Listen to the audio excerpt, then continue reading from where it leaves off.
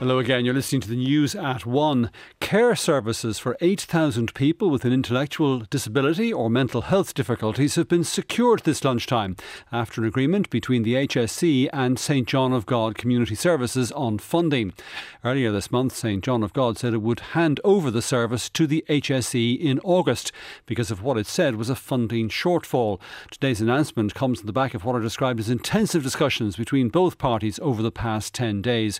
For more, we can talk to our social affairs correspondent Ailbhe Connelly. Friday before last, St John of God Community Services, Ailbhe, said they were handing this particular service, which caters to people in the eastern part of the country, back to the HSE because they didn't get the funding from the HSE they felt they needed to operate it effectively and in line with good governance. What are they saying today?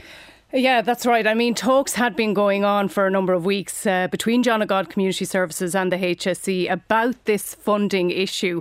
And they're one of the largest providers as well of this kind of service in the country. As you said, 8,000 children and adults dependent on them.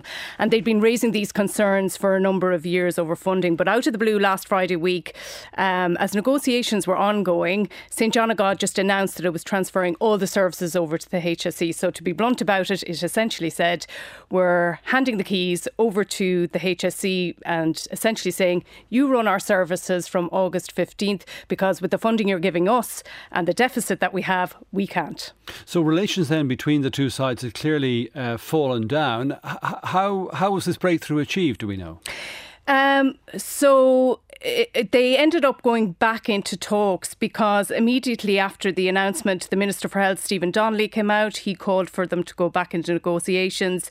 Also, the Minister with responsibility for disabilities, Anne Rabbitte, then families of service users came out, then unions came out representing staff. So the negotiations resumed about a week ago, and today we've this news that the agreement has been reached. Now, there has been a commitment by the HSE to funding this year, and there's a guaranteed time frame within which final decisions will be made about this historical deficit. There's a historical deficit of 32.5 million, and there's also this annual funding they needed, which was also 32.5 million. So agreement has been reached on that, but we don't have detail in relation to the money in all of this, how much.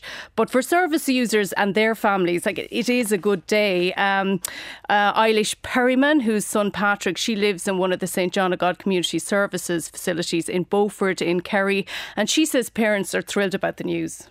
Well, I've gotten so many messages from parents and staff today. The news is absolutely brilliant for everybody, every one of us. But our concern is, will they get enough money? That's our big concern. Ailbhe Perryman, where does this leave the HSE in terms of its relationship and funding arrangements with other similar organisations, Ailbhe?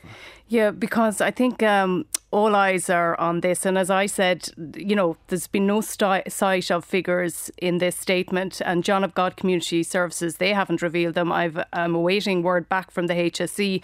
But what we do know is before negotiations broke down, an extra 20 million was offered by the HSE. And there would be other organisations who would think, that's a sizable sum. And arguably the HSE has left itself open to other organisations coming forward because we know many providers across the country, they're struggling financially. Funding is a huge problem throughout the mental health and disability sectors. So I can't envisage the HSE being surprised if other providers come forward who are struggling and say, well, hang on, if you can come to an agreement with them, maybe you can come to an agreement with us. But I just read a statement from Minister Roderick O'Gorman before coming on air there, and he seems to be aware of this issue. He does note the work that St John of God and other providers do on behalf of the state. And then he points out in it that when it comes to disability services, there are increased levels of funding for specialist services through his department this year.